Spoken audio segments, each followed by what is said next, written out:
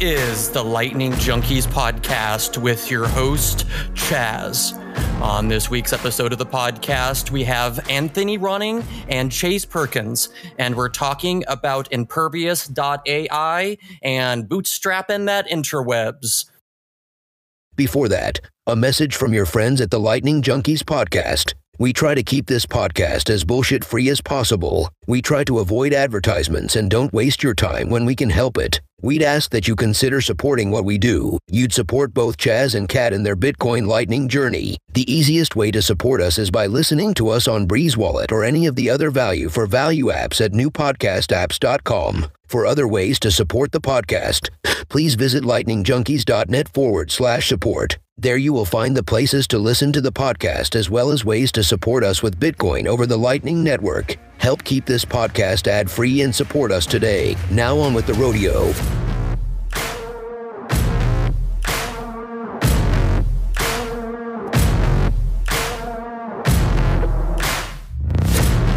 How are you guys all doing today?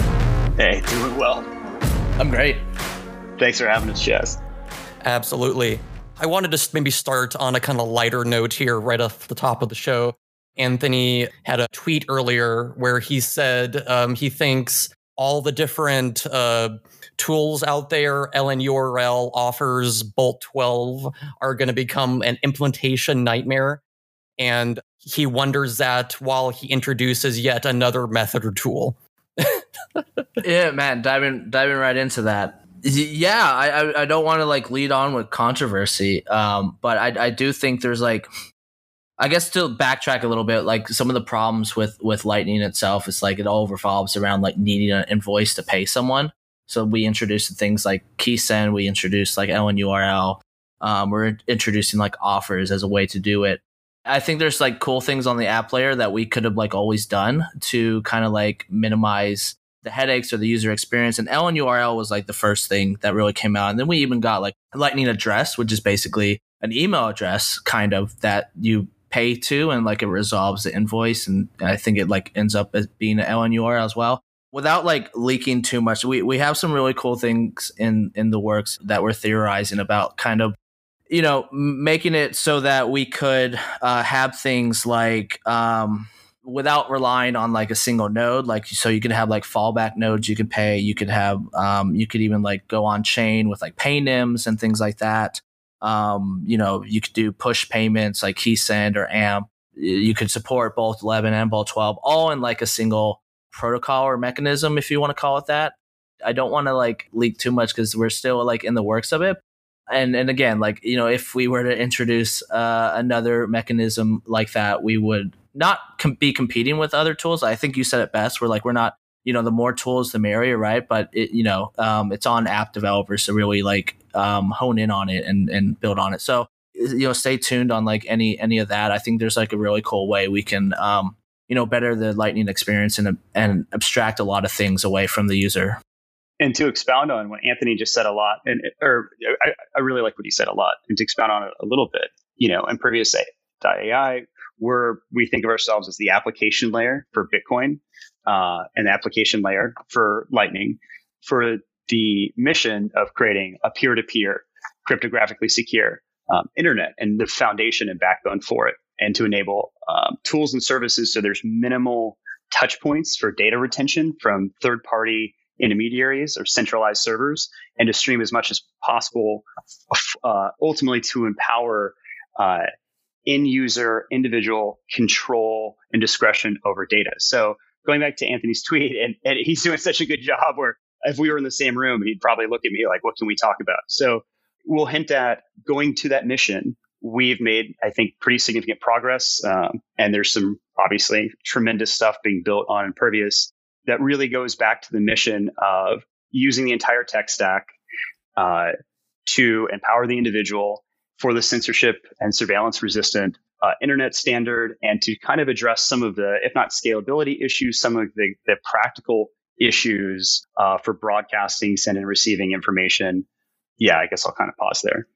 That makes a lot of sense. But before we get too far down the Impervious.ai rabbit hole here, I wanted to take a step back and try to get more information about you two guys specifically here, so the audience can kind of get a frame of reference. So maybe starting with Chase here. Do you want to share with the audience how you first got into Bitcoin and, maybe the reasons why it drew you in? Yeah, sure. It's an easy answer. Like at 2011, 2012, I was Bitcoin mining and my apartment. I say relatively early. It was back when individuals could still benefit running CPUs, then GPUs, and the transition to ASICs. And obviously the appeal on data control and censorship resistance. So been around for a while, founded a machine learning for natural language processing startup called Thoughtly after law school. And it kind of led full circle back to where we are now, where we saw whether it's the events in Hong Kong, where there was basically complete information dominance over a population that allowed them both demoralization and susceptibility to control, to some of the domestic issues on how our platforms and services control data, and really the use of raw force to influence how people interact with each other, the internet and commerce. And so long story short, used background in data privacy and machine learning and a few other things and Bitcoin. And we all kind of got together and we're working towards this mission. So that's the quick version. All right. And how about you, Anthony? Yeah, I'd say my first main introduction into Bitcoin was 2017. And I was just like a gamer that had a computer with some GPUs in it. And so I was like, I wonder if this Bitcoin thing, I can still mine it. And turns out you couldn't at that time. And I just started like mining Ethereum and other shit coins for a little bit of 2017. And then started looking into Bitcoin more and pretty much just became a Bitcoin maximalist towards the end of like 17 or the beginning of 18, something like that. And then I started getting jobs in the Bitcoin space. Started in 2018 with like a credentialing company, a Bitcoin credentialing company, pretty much just anchoring credentials like MIT graduation records, stuff like that onto the Bitcoin blockchain through like op returns and stuff. Then went to BottlePay last year to build out their Bitcoin and Lightning infrastructure. And then, now here with Chase and an awesome team building like the next new internet on Lightning, which is pretty cool. Awesome. So you kind of already answered my second question there of how you kind of got into Lightning. So maybe I'll kind of throw that one to Chase here. So we kind of heard your kind of Bitcoin journey. How did the next step go? How did you get into Lightning here?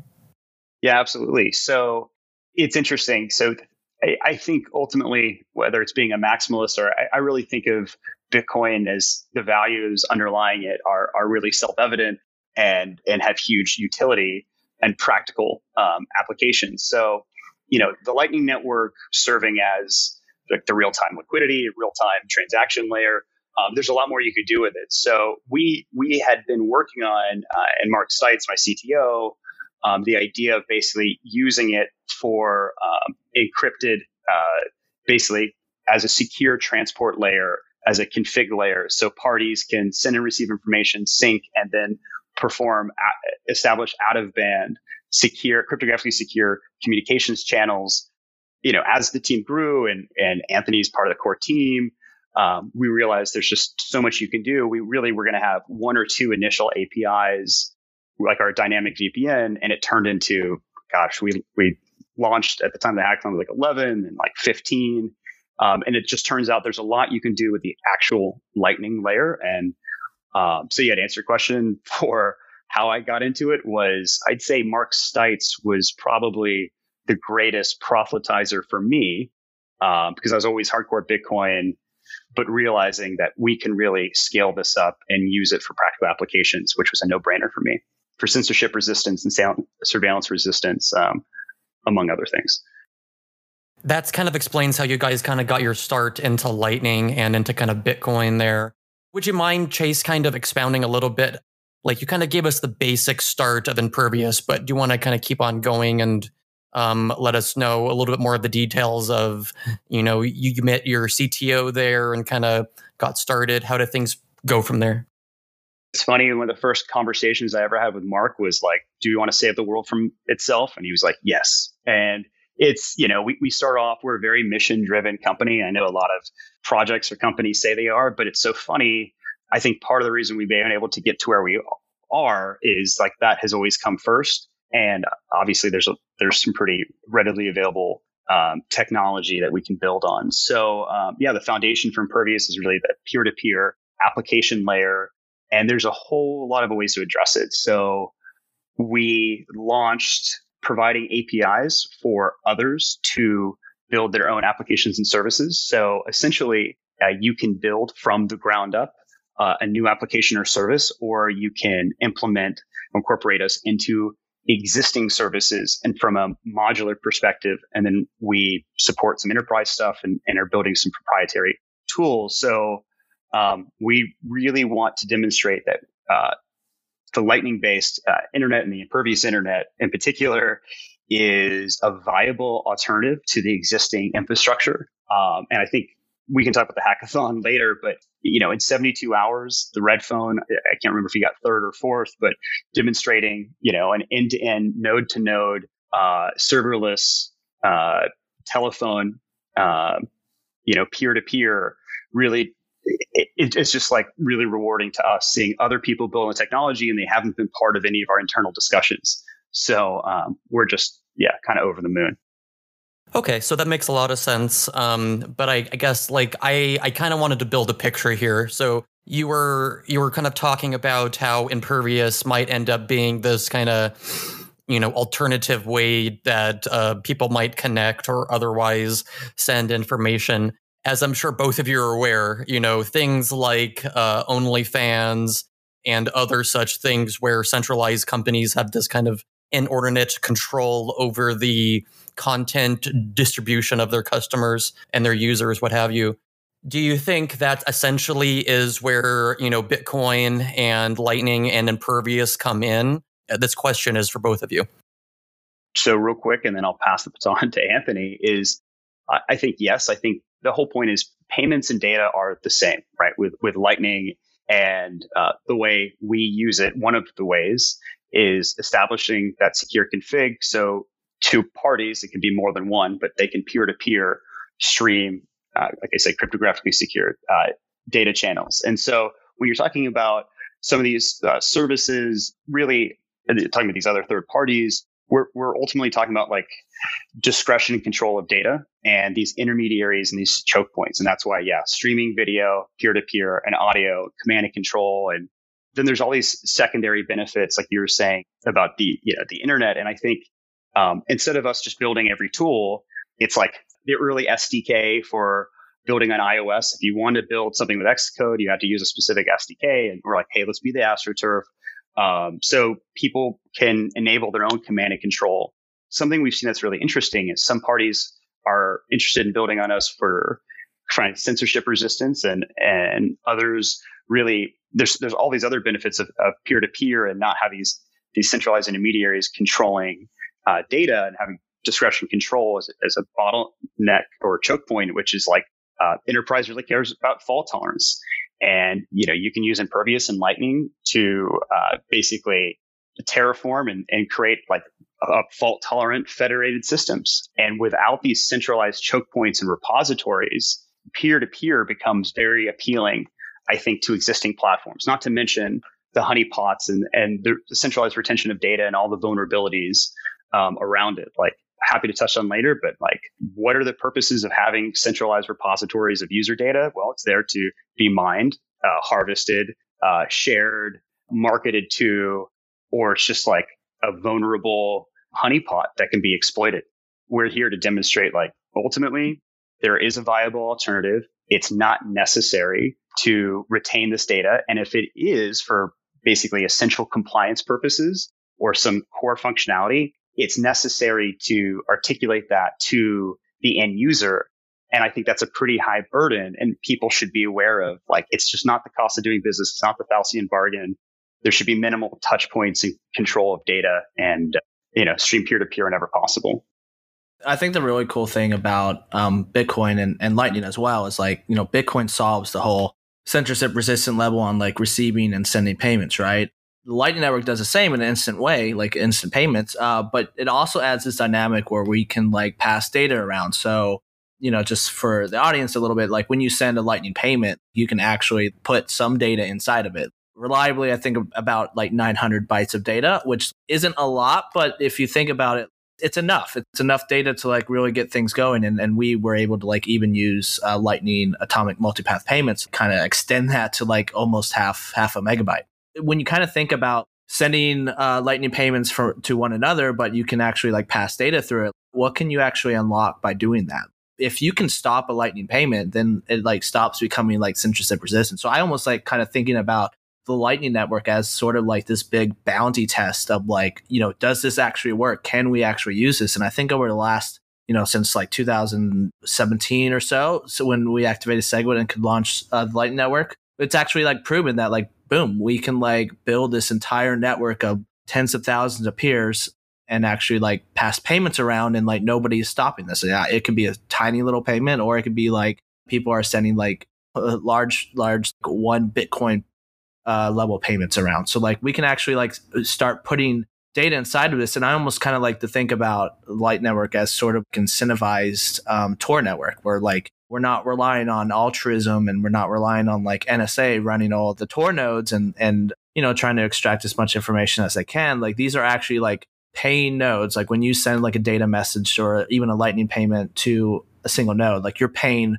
everyone along that hop that helped to facilitate that. It's all like onion encrypted, like no one can like break it. Yeah, it's just like really powerful stuff when you combine the aspects of censorship resistance that like Bitcoin provides, and then like imagine passing data around as well. On one of our previous Lightning Fridays with Rusty Russell and Stefan, I had you talk and kind of go over that little proof of concept that you had, Anthony, with AMP, I guess. I kind of understand, but it was basically you were sending an audio file over Lightning, and it was in, I don't remember how many pieces, but an X amount of pieces. And at the end, there was that one guy saying Bitcoin. I find that very fascinating. Bringing up OnlyFans again, because I think that's like the perfect case study to kind of analyze how the Lightning stack or the whatever you want to call it might be useful one day to people in general. You kind of look at it and say, okay, fine, we can kind of give them the Lightning Network for payments, and then say, okay, maybe we could give them content delivery as well. Before we get kind of more into the meat and potatoes of that, do you want to explain your proof of concept with when you used AMP and kind of sent like all those little pieces and all that? Yeah, absolutely. That was a very fun week. We had just launched, the first part of our hackathon, so people were building on us, and I wanted to make sure that app developers can like not worry so much about like hitting the limitations. So like when you send a Lightning payment, there's pretty much a maximum amount of size of message you can send, and like if you don't actually send any data with that message, your node will just like fill it with like garbage junk. That way, like no one can like look at those messages and make inferences of it. Like every message will be like onion encrypted, and it'll all be the same size. It's all uniform. Yeah, exactly. It's all uniform. Even if you put a little bit of data, your node will like fill it in with garbage to the max message amount. What was really cool is I was like, okay, we're able to reliably send like 900 bytes. What would be like the very max size that we can like send something through the Lightning Network? Lightning Labs, they implemented something called atomic multipath payments to Lightning. So like there's already multipath payments, and I think C Lightning supports it as well, where you split, let's say instead of like sending one whole payment worth of 1 Bitcoin, you split it up in 10 and you send 0.1 Bitcoin 10 times through like 10 different paths. It makes it actually more reliable because like you may not have a path that has a full Bitcoin worth of liquidity. So you split it up, and it makes payments a lot more reliable. What's cool is that like each of those payments that you send, you can actually put data into each one of those payments. So like if there was like a 900 byte limit on a single payment, now you just like multiply that by like however many split payments you can have. And I was able to reliably split amongst like, I think the max that, so we ended up coming up with this feature in Impervious, and like we released it so like people can start, sending larger like data through the Lightning Network today. We put it out as a max of like 480 parts about.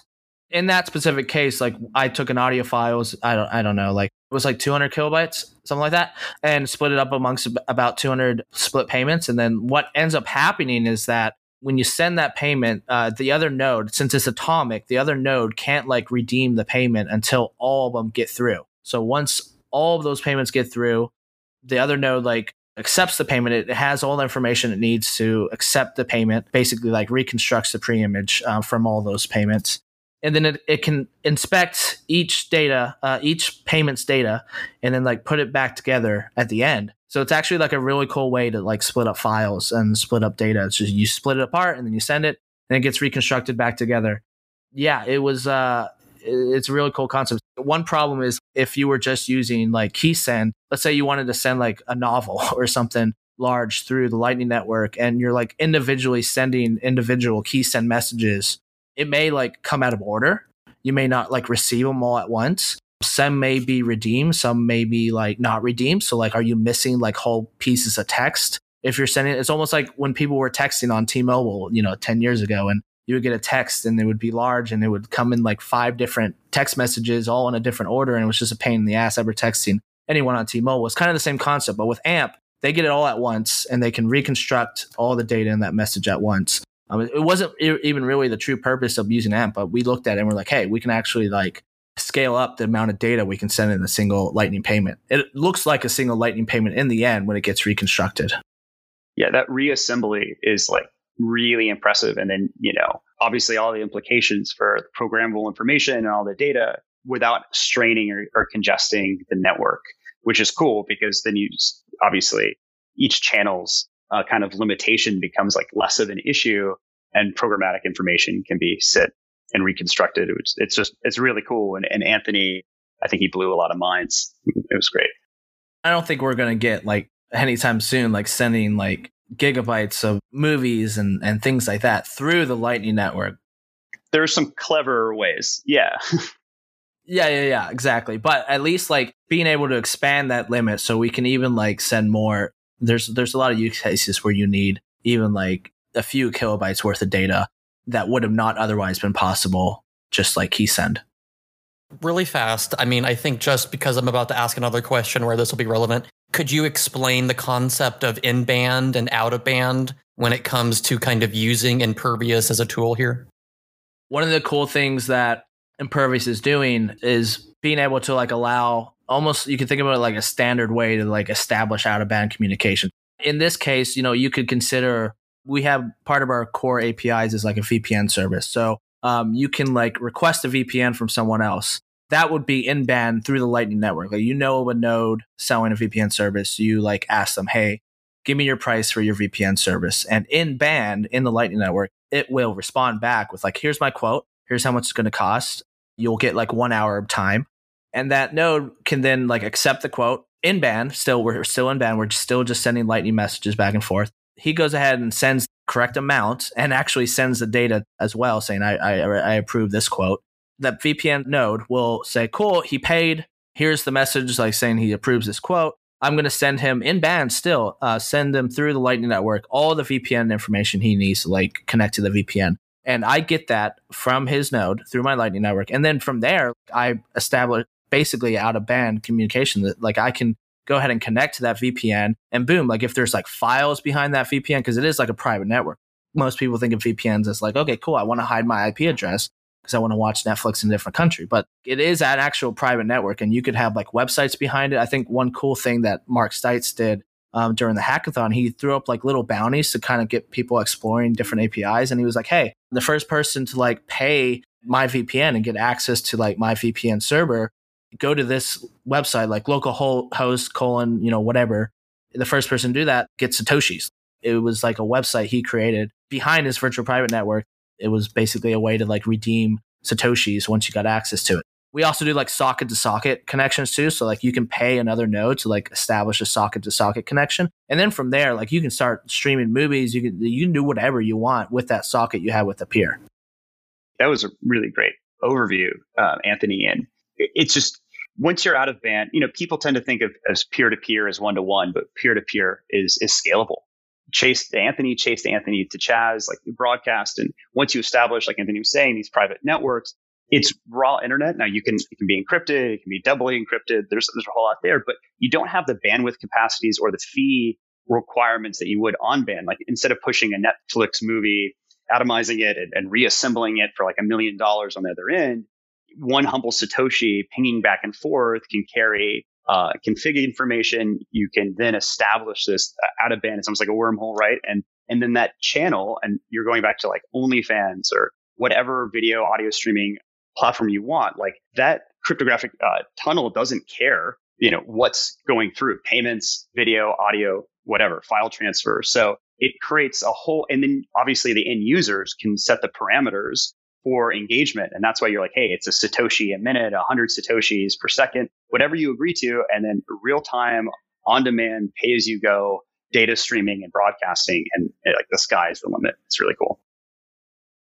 A while ago, I had Andreas Antonopoulos on the podcast, and I was just asking him kind of random questions. And around that time, Sphinx Chat was relatively new. And so I was asking about messaging on the Lightning Network, basically transmitting data directly on the Lightning Network.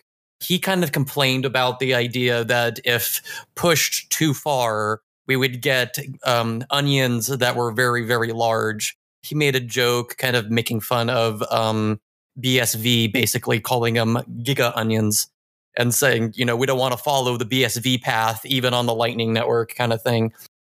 Given what you guys already explained here, obviously you could do something out of band, but like, is there any advantage or, is it just a novelty to do things in band, to just have things on the Lightning Network, sending an audio file that says Bitcoin is pretty useless? I mean, obviously you didn't do it because the audio itself was practically useful, but just a proof of concept. But would there be times in your guys' eyes where in band is going to be far more useful than out of band? And is there going to be a incentive to put more and more data on the Lightning Network in that way? What do you guys think?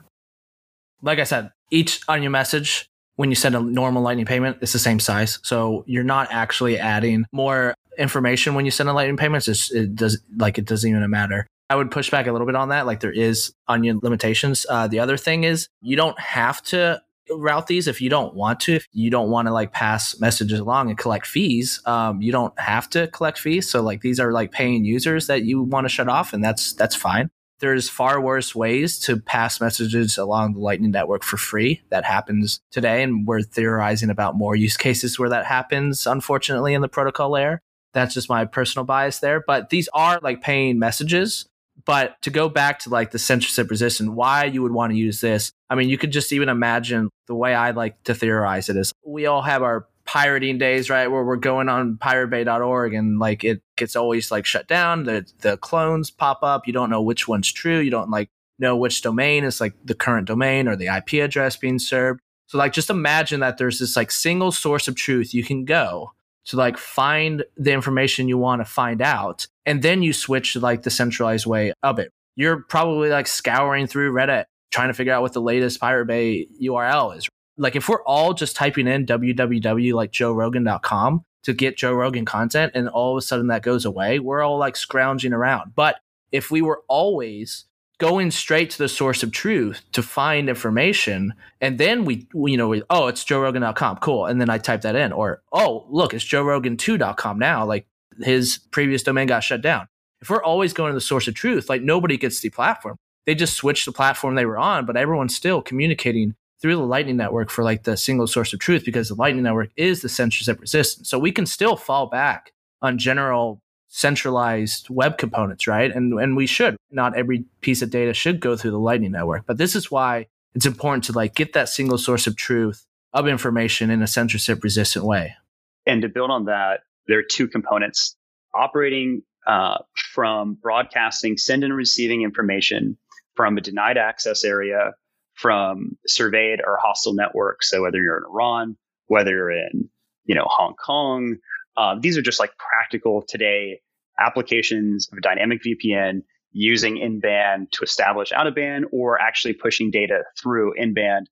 And then the second thing is like Anthony was talking about, this like root base layer of reality and of information, and going back to the original concept of individual control and discretion of data, where we didn't build the internet the correct way. And right now, if you think of Facebook, you think of Twitter or whatever, these walled gardens, part of the problem is they may have their own policies, maybe they have malintent or not, but it doesn't really matter. At the end of the day, your information's within a walled garden, and we are working on, and I think we have addressed some very practical that you guys will be seeing in the next, I don't know, month or two. I think barriers where if you have this base source of information that can always broadcast out, then these third-party platforms that you use as tools are not the gatekeepers. They are not barriers to entry, and they're not choke points. They're really just mirrors for broadcasting information.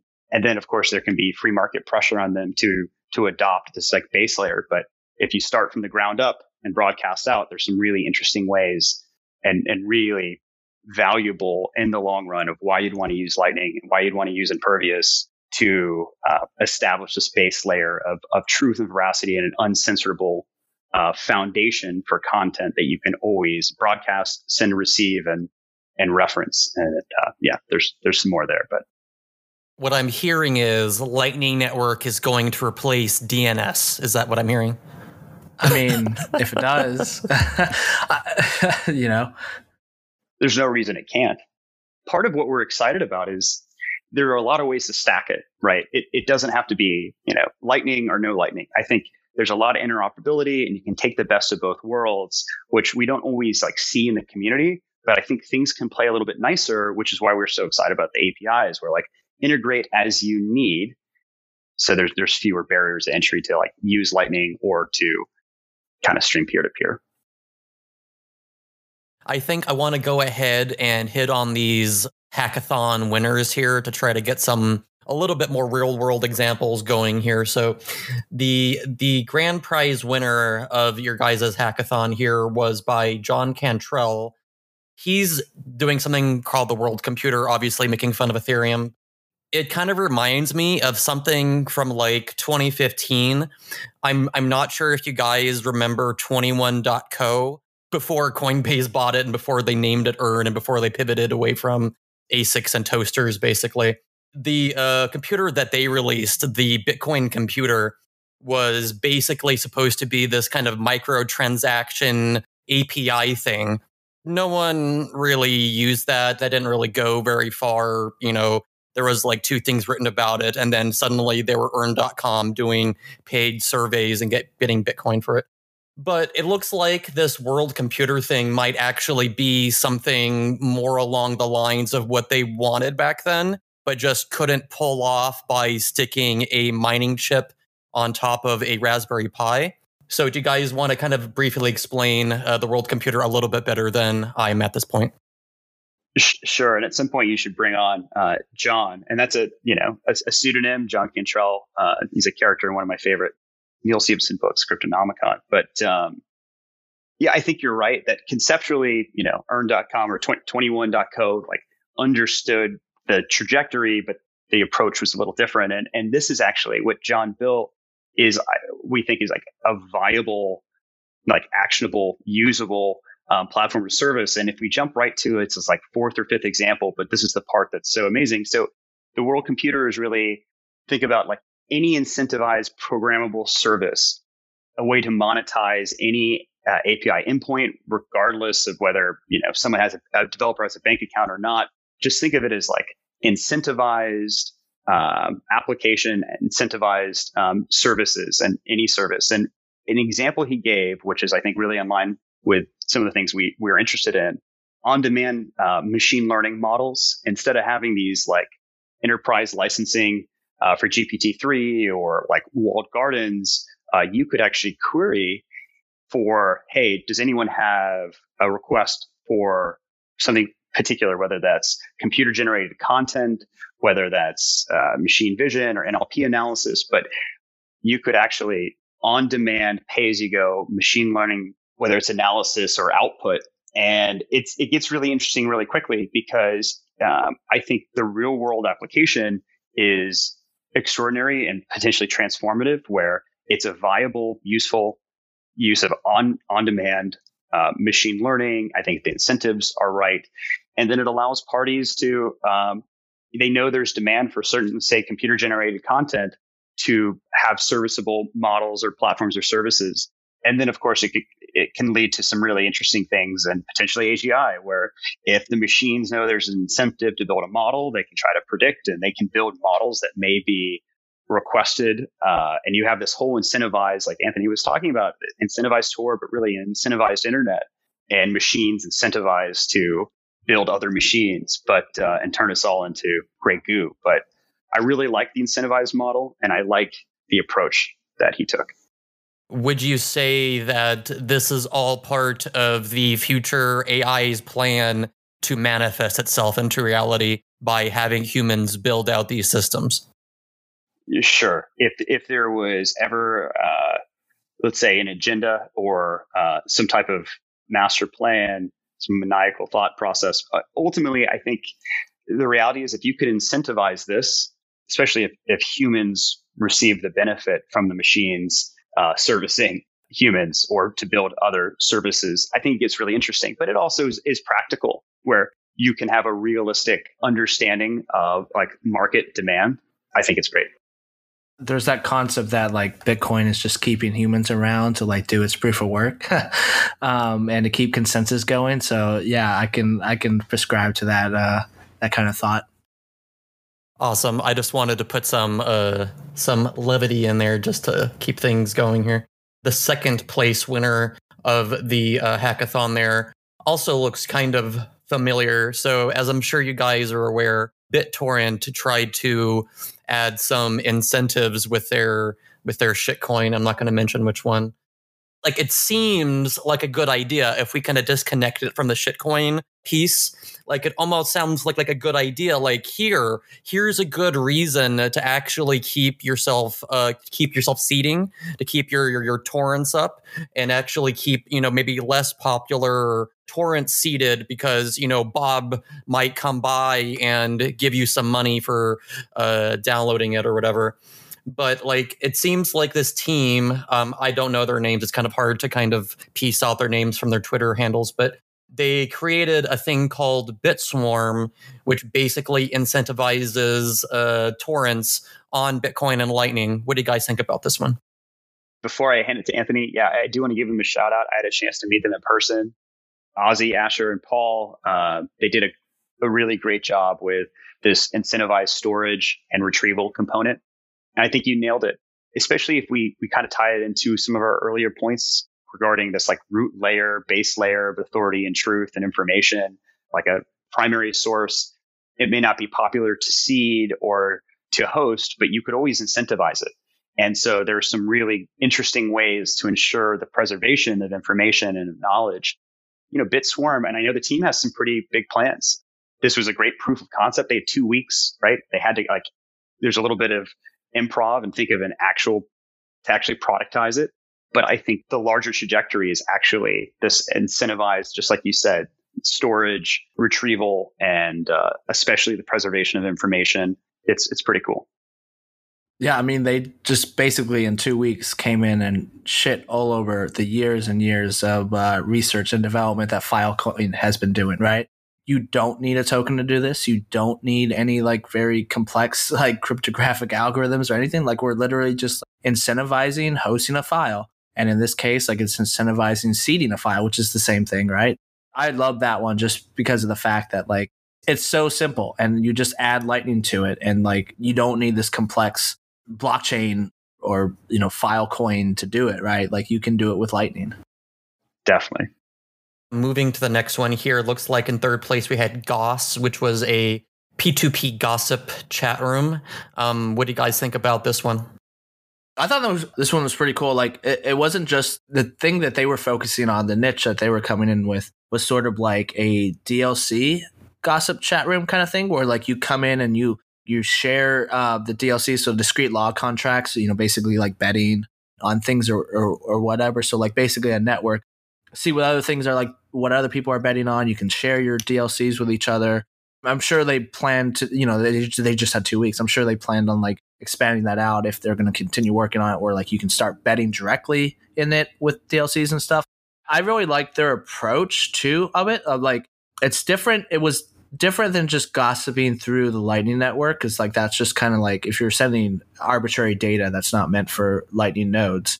It's sort of like spam to everyone else. So like in this case, they were actually using sort of like a fan out approach of like passing messages to each other in a distributed, quicker way by like, one person, the author of the message would send it to 2 people. And then those 2 people in a group chat will send it to 2 other people. And then that just keeps going on until everyone has a chat. And it's easier than like one person sending one message to like, every person in the chat group. And this is all like paid for through the Lightning Network. Like these are Lightning messages. So like, I thought it was a really cool and unique approach of like doing paid for gossip on the Lightning Network itself.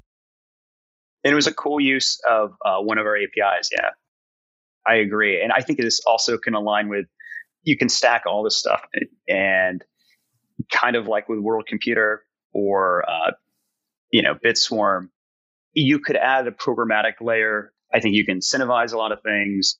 You can add a lot of information. Ultimately, it's just like a cool use of one of the APIs to deliver an anonymous programmable information that's actionable. Do you happen to know who made that Goss here? Nick Thiel. Yeah. Perfect. Thank you. I just wanted to make sure his name was on the air there. Kind of hitting the one you already mentioned here, and someone that has already been on the podcast previously. This guy is super prolific. He makes a ton of stuff on his website. Pseudo Zach made Redphone. Do you guys want to kind of briefly explain what that is? Sure. And real quick, I'm not surprised that he's prolific. He managed to build it like in 72 hours, if that at all is a semblance of his other work. There's a lot in the tank there. Yeah, I think it's impressive. And sorry, I got a call. Go ahead. The basic idea about it is basically like phone calling another node. And maybe Chase over there got a call from from his Lightning node. I actually got a call from one of the other teams. That's really funny. Yeah. But yeah, the idea is basically like you can basically ring into another Lightning node. So like say if you wanted, like there was some guy on the network that you wanted to chat to because like he closed your channel and now you're angry with him or something, you can like call them. What I thought was really cool about this one is it actually like kind of prescribed to the same model that we think of, where like we're combining multiple internet stacks. So I believe his Redphone was even using like Cloudflare just like mask the IP address of like computer that he was calling from and vice versa. So it was like a cool use of combining multiple technologies, which I think like that's kind of like the model of what we're trying to do as well here at Impervious. Absolutely. And impressively, he even addressed still during the hackathon some of our internal comments where this is really cool, but I guess, theoretically, Cloudflare could still be a centralized choke point or point of failure. I mean, he was all over it. He was even publishing like, here's the viable alternatives.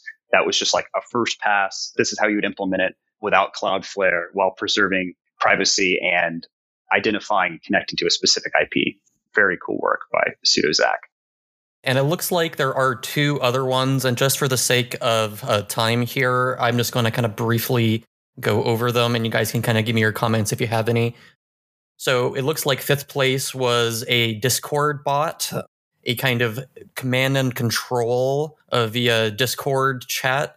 And then the 6th place, P2P services on Bitcoin and Impervious and Lightning called Arcade City. Do you guys have any comments on those 2 projects? Sure. Just very briefly, Discord bot was really demonstrating that you can have this like non-technical interface for command and control, especially of like federated systems or federated cloud systems. And I think that was just like a really cool proof of concept to demonstrate that like incorporating or implementing to other platforms or services, the ability to federate and control nodes and information from like a simple UI and plain text is really cool. And then Arcade City, a little bit I know about the guy is that he had been working on Ethereum and had failed for a long time. So he was excited to find something that actually worked for peer-to-peer services. We're going to go ahead and move on from the hackathons there. And so like the thing that I was kind of thinking about when you guys were kind of making the allusion to Lightning being kind of DNS or the kind of source of truth there, it seems to me that like the future of social networks is going to be decentralized. I mean, that sounds almost like a cliche buzzword BS at this point. Doesn't mean you're wrong. Right? I can't help but seeing it just be the future anyway. Like, even if it sounds kind of buzzwordy, even if, you know, we're going to be waiting X amount of years for it to actually come to fruition, we're going to have to wait for, you know, quote unquote, everyone else to kind of join in on our fun over here. Do you guys want to like briefly kind of give me your picture of what a social media might look like in a Bitcoin/Lightning/Impervious future? I think it's a lot simpler than people make it out to be. Like it could be something like complex. I think all the pieces are there. It's just that you need to build it and people need to use it. And what it looks like is basically just us having control of our own data wherever we want it to be. Whether that's like on own servers or like we're even like putting it on, you know, an AWS server ourselves or whatever it is. Our data is like controlled by us in our control, and we distribute it out as we wish, and people can like view all the public stuff. I think things like Twitter will just be front ends for accessing other people's data wherever their data is stored. And yeah, like this is just kind of like, I think you're right. Like I think it just has to be this way. And I know Twitter is theorizing about things with Blue Sky. It's been a few years since they even like talked about that, but I don't know what it'll end up looking like. I think it's inevitable that we like move back to like us like hosting and having our own data, especially with the internet being so widely available in the world. But yeah, we got to get rid of these centralized players storing all of our data. They're honeypots. They will shut us down whenever they feel like it. Like we need to like be able to control it. I think that was well said. And ultimately, the walled gardens, I don't think need to be viewed that way. And I also don't think that the Lightning subnet, so to speak, has to be insular. We've made some real progress on making the best of both worlds and allowing parties to preserve the censorship component control of data and payments. And this is the part where I think Twitter at all is lacking. They may add Lightning as a tip jar, but it's so much more. It can enable, obviously, the transmission of information and data, and then obviously programmable layers. So where I see the future is this like amalgamation of both, this like forging, and I dare say, cracked or figured out the riddle, but I think we have like a viable solution to make the best of both and stack it in a way that's usable. So I know we're hinting a lot. We're just really, really excited because we want to preserve the use, the censorship resistant, the control, but we don't want it to be limited to just parties that are already on board and investing in Lightning. So you can align the internet in a way that's useful, and we're excited to kind of show it in the future. I think I want to close out the Impervious conversation here with asking what you guys think are the arguments against Impervious. Obviously, you wouldn't have a company or be working at a company if you thought it was completely useless or completely broken or had no hope of, overcoming these possible issues. But, I think it's healthy to examine those issues anyway and make them clear. So maybe in the future they can be improved or fixed or what have you. Do you want to go ahead and start there, Chase? Sure. So besides heresy and lunacy, I think the reality is to create this like peer-to-peer new internet standard, right? And combined with like incentivized Tor, but to have this application layer requires both messaging and the technical components. So it's important for parties to understand that, we don't need this sectarian violence. It doesn't have to be like Highlander only, at the end there can only be one. I think we can continue to work towards this goal as a community. And part of the reason we released all the APIs is like, not only do we want to see other people build on Impervious, but we want to normalize building these systems via Impervious and Lightning and peer-to-peer for streaming data transmissions. And normalizing it's important. And I think, frankly, narrative is the big thing. I kind of cringe every time I see Twitter Lightning tip jars. Totally cool. It's a transformative based technology. And I don't think putting it in the confines of people thinking, oh, it's just a tip jar, it's just a way to pay with magic internet money. I think that is actually like a little counterproductive, and it's important for people to understand it's so much more. It's transmission of information, it's data control, it's privacy, it's censorship resistance and surveillance resistance, and there's a narrative component and the adoption component. So we're going to prioritize building some of our own proprietary tools or services, or I should say the ones we want to see we're prioritizing to come to fruition. And in the meantime, we want to see, we're the AstroTurf. We want to see 100 different applications, 1,000 different applications in the next year that are incorporating Impervious in various ways. So, there are plenty of psychological reasons and barriers to scale, but I don't think technically it's insurmountable. I think we just have to continue moving forward and not just look inward and complain that we're not already there. And frankly, I'm stoked on our team. Anthony, Mark Stites, Mark Clayton, and George. It's been phenomenal in our kind of orbit. And I know you were trying to, this was like a critical thinking question to examine inward, but I do think that the biggest barrier is parties understanding that we are making progress, we're on the trajectory, and it's not a blind future based on an abstraction. It's real, and we can get there. So maybe the inward criticism sometimes that the community adopts towards itself, I think, is actually counterproductive because we're right at the cusp. I think we're at the precipice of something like truly amazing and like usable. The way I kind of think about like where it could fail, or like Chaz, you said it earlier, like it's inevitable that we kind of go eventually to this system that like everyone is in control of their data and they're not dependent on centralized platforms and Twitters and that for all their data behind the walled gardens. The question is like, what if society doesn't wake up in time? What if like everyone just decides to keep going along? The few are getting deplatformed, but who cares? It's just the president of the United States getting platformed. Who cares?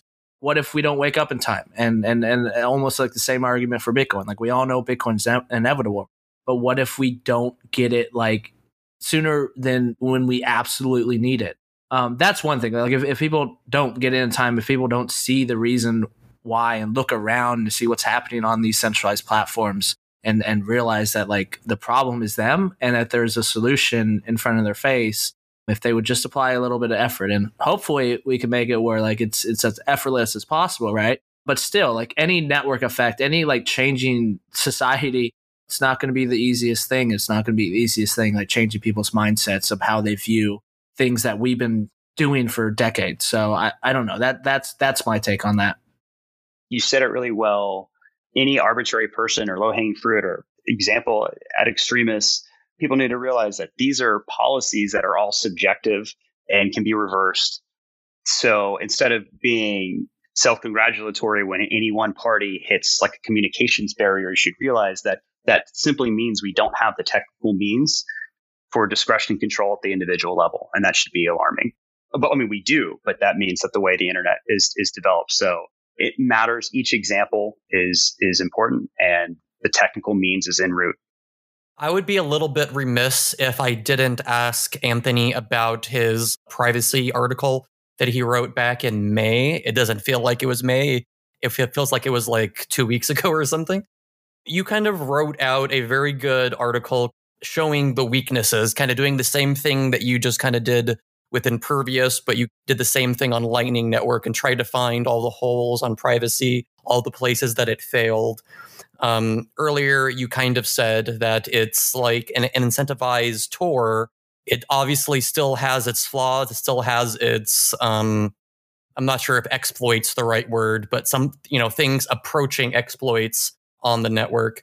I know it's a pretty big blog, but do you kind of want to briefly go over some of the highlights and some of the biggest things you see missing from privacy on Lightning right now? A real good topic. One of a big chunk of it revolved around was just UTXOs in general and UTXO management. Because Bitcoin doesn't have this privacy layer like at all, we do have to like be super concerned about UTXOs that we have and what we're doing with those. That's why we're supposed to like mix them all. But then if you mix too many and then consolidate them, that's a problem. So because each Lightning channel relies on like locking up a UTXO, basically, with another peer, you are relying on like all the inputs that went into that. So if you got a UTXO, a transaction from Coinbase, and then like you turned around and opened a channel with somebody else, say it was like a node that was doing something bad or something that was known to be doing something bad, Coinbase could look at that and be like, oh, you weren't supposed to like use Bitcoin that way. We're going to like cut you off or whatever. There's a lot of like UTXO privacy losses that was pretty relevant as well. And there's basic things like you need to be concerned about, like if you're doing an IP based node instead of a Tor based node, like like if you have a home node and you're doing IP, luckily like Umbrel and Raspberry Blitz, I think most of them just use Tor only, but you got to be concerned like if you're doing it yourself and like you're doing IP address, like people can basically see your IP address if you're doing that. Other things like that, like I think a pretty alarming one that I found out when I was writing this, so I didn't even know it at the time, but private channels aren't really private because you do lock up a UTXO in a channel. That's the same is still true for private channels. You and your other party don't broadcast that to the whole gossip network. So nobody knows it exists unless if you give an invoice to somebody and you include the routing hints, you basically tell them the UTXOs that are locked up in that channel. Not only that, but you can actually probe to see if a particular UTXO is locked up in a channel between two peers. If I suspect you have a certain UTXO locked up with a certain peer, I could probe either of you to try to figure out if that exists. And I will get like a certain error message back if it does. And that's what I'm looking for, like the existence of like, oh, it didn't match the base fee, or like, oh, like this channel exists, but like the timeout was too short or something like that. The idea is that like these private channels aren't as private as people think they are. In fact, they're just not private. They should just be called unannounced channels. So I think besides like that, and besides just the fact that like we need to be super careful with like how we manage UTXOs, even like closing out channels and then like using that again into another channel as it's like cautions you should do. I'm trying to think of like other things that I talked about on there, but I'm happy to like dive into it more. Or what are your thoughts on that, Chaz? I think that's a good overview. Like, I don't think we have enough time to really get into the meat of everything, because I think that'd probably take more like 20, 30 minutes. Without really going into everything, what are you hopeful about as far as Lightning privacy goes? I believe you said in here in the article, maybe you said it elsewhere, that point time lock contracts are going to be a huge piece of the future of Lightning privacy. So with PTLCs instead of HTLCs, what you get is like one problem with HTLCs is if you are sending a payment along the network and you know that it basically has a certain hash to that payment, and you can pretty much like follow it along the network. And so like if you wanted to, you could coordinate with other peers to figure out, you can correlate the payment going through. Or like if you have multiple nodes, you can kind of see that pop up again on another node, so you know kind of the route it took. PTLCs, like it looks like a different payment every time it does a single hop. You can't do as much correlation. There's still like a little bit of coordination. I think there was like a good email, I forgot who made it today, where you can still kind of do some inferences. For the most part, like it's a different like payment hash, or it looks like a different payment hash, or something along the line. So like you can't do that correlation. On that same topic of like other things I'm excited for, route blinding specifically. I would have to like read up on the spec again and like figure out a way to verbalize it. But basically you hide where it's actually going to, and that's the whole purpose. So like you basically blind the route as the name implies. It was sort of like Rendezvous. I know a lot of people like know Rendezvous more because that was sort of the thing that was like pitched as the solution to receiver privacy. Route blinding is basically the upgrade to that. What's cool is that C-Lightning has talked about wanting to use it for their offers, their Bolt 12 offers protocol, which I think is pretty cool. And something that I would be interested in using in Impervious too, where like you could send a message to another node, and that node doesn't even really need to know where it came from in order to reply back.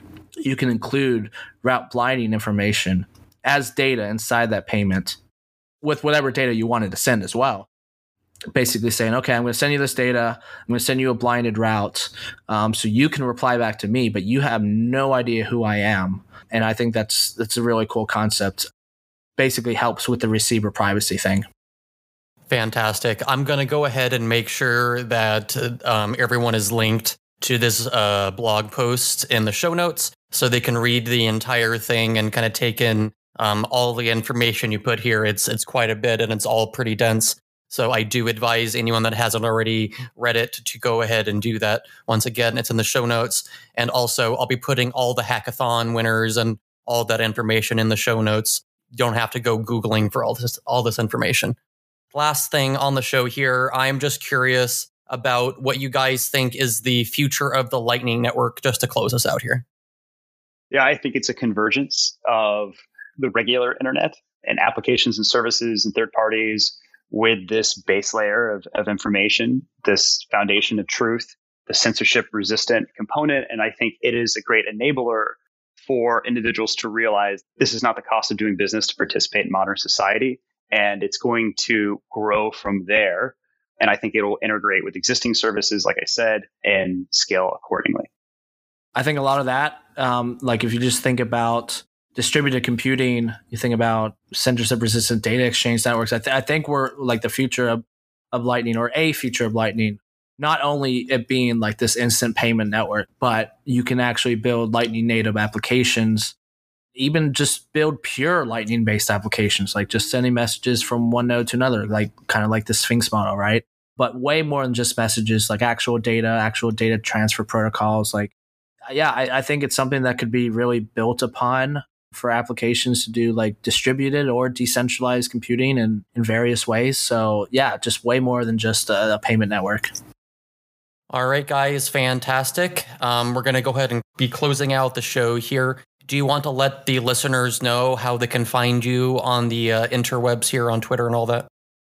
Sure. You can find Impervious at impervious.ai. And our Twitter handle is imperviouSAI. And then Chase Perkins is Chase the Truth. To you, Anthony. Yeah, so you can pretty much find me on Twitter, CyCryptor, on there, CyCryptr. That's basically where I spend all day, every day. When he's not building the new internet, of course. Yeah, of course. Absolutely. Well, I want to go ahead and thank both you guys for joining me on the podcast. Thank you, Chaz. Thanks, Chaz. Boom. That was the 50th episode of the Lightning Junkies podcast. Through the darkness of future past, the magician longs to see. One chance out between two worlds. Fire, walk with me. I hope you enjoyed that episode. I believe that there was a great deal to learn within this episode. A witnessing of the future of Bitcoin and the Lightning Network. The electricity felt in this episode is downright palpable. I hope you enjoyed it. I hope you took something away from it. I hope you feel the need to support this podcast. You can do so by listening to us on Breeze Wallet or any of the other wallets or apps you can find on newpodcastapps.com. We have some amazing announcements coming soon for the future of Lightning Junkies that will ensure our longevity. This is the water, and this is the well. Drink full and descend. The horse is the white of the eyes and dark within.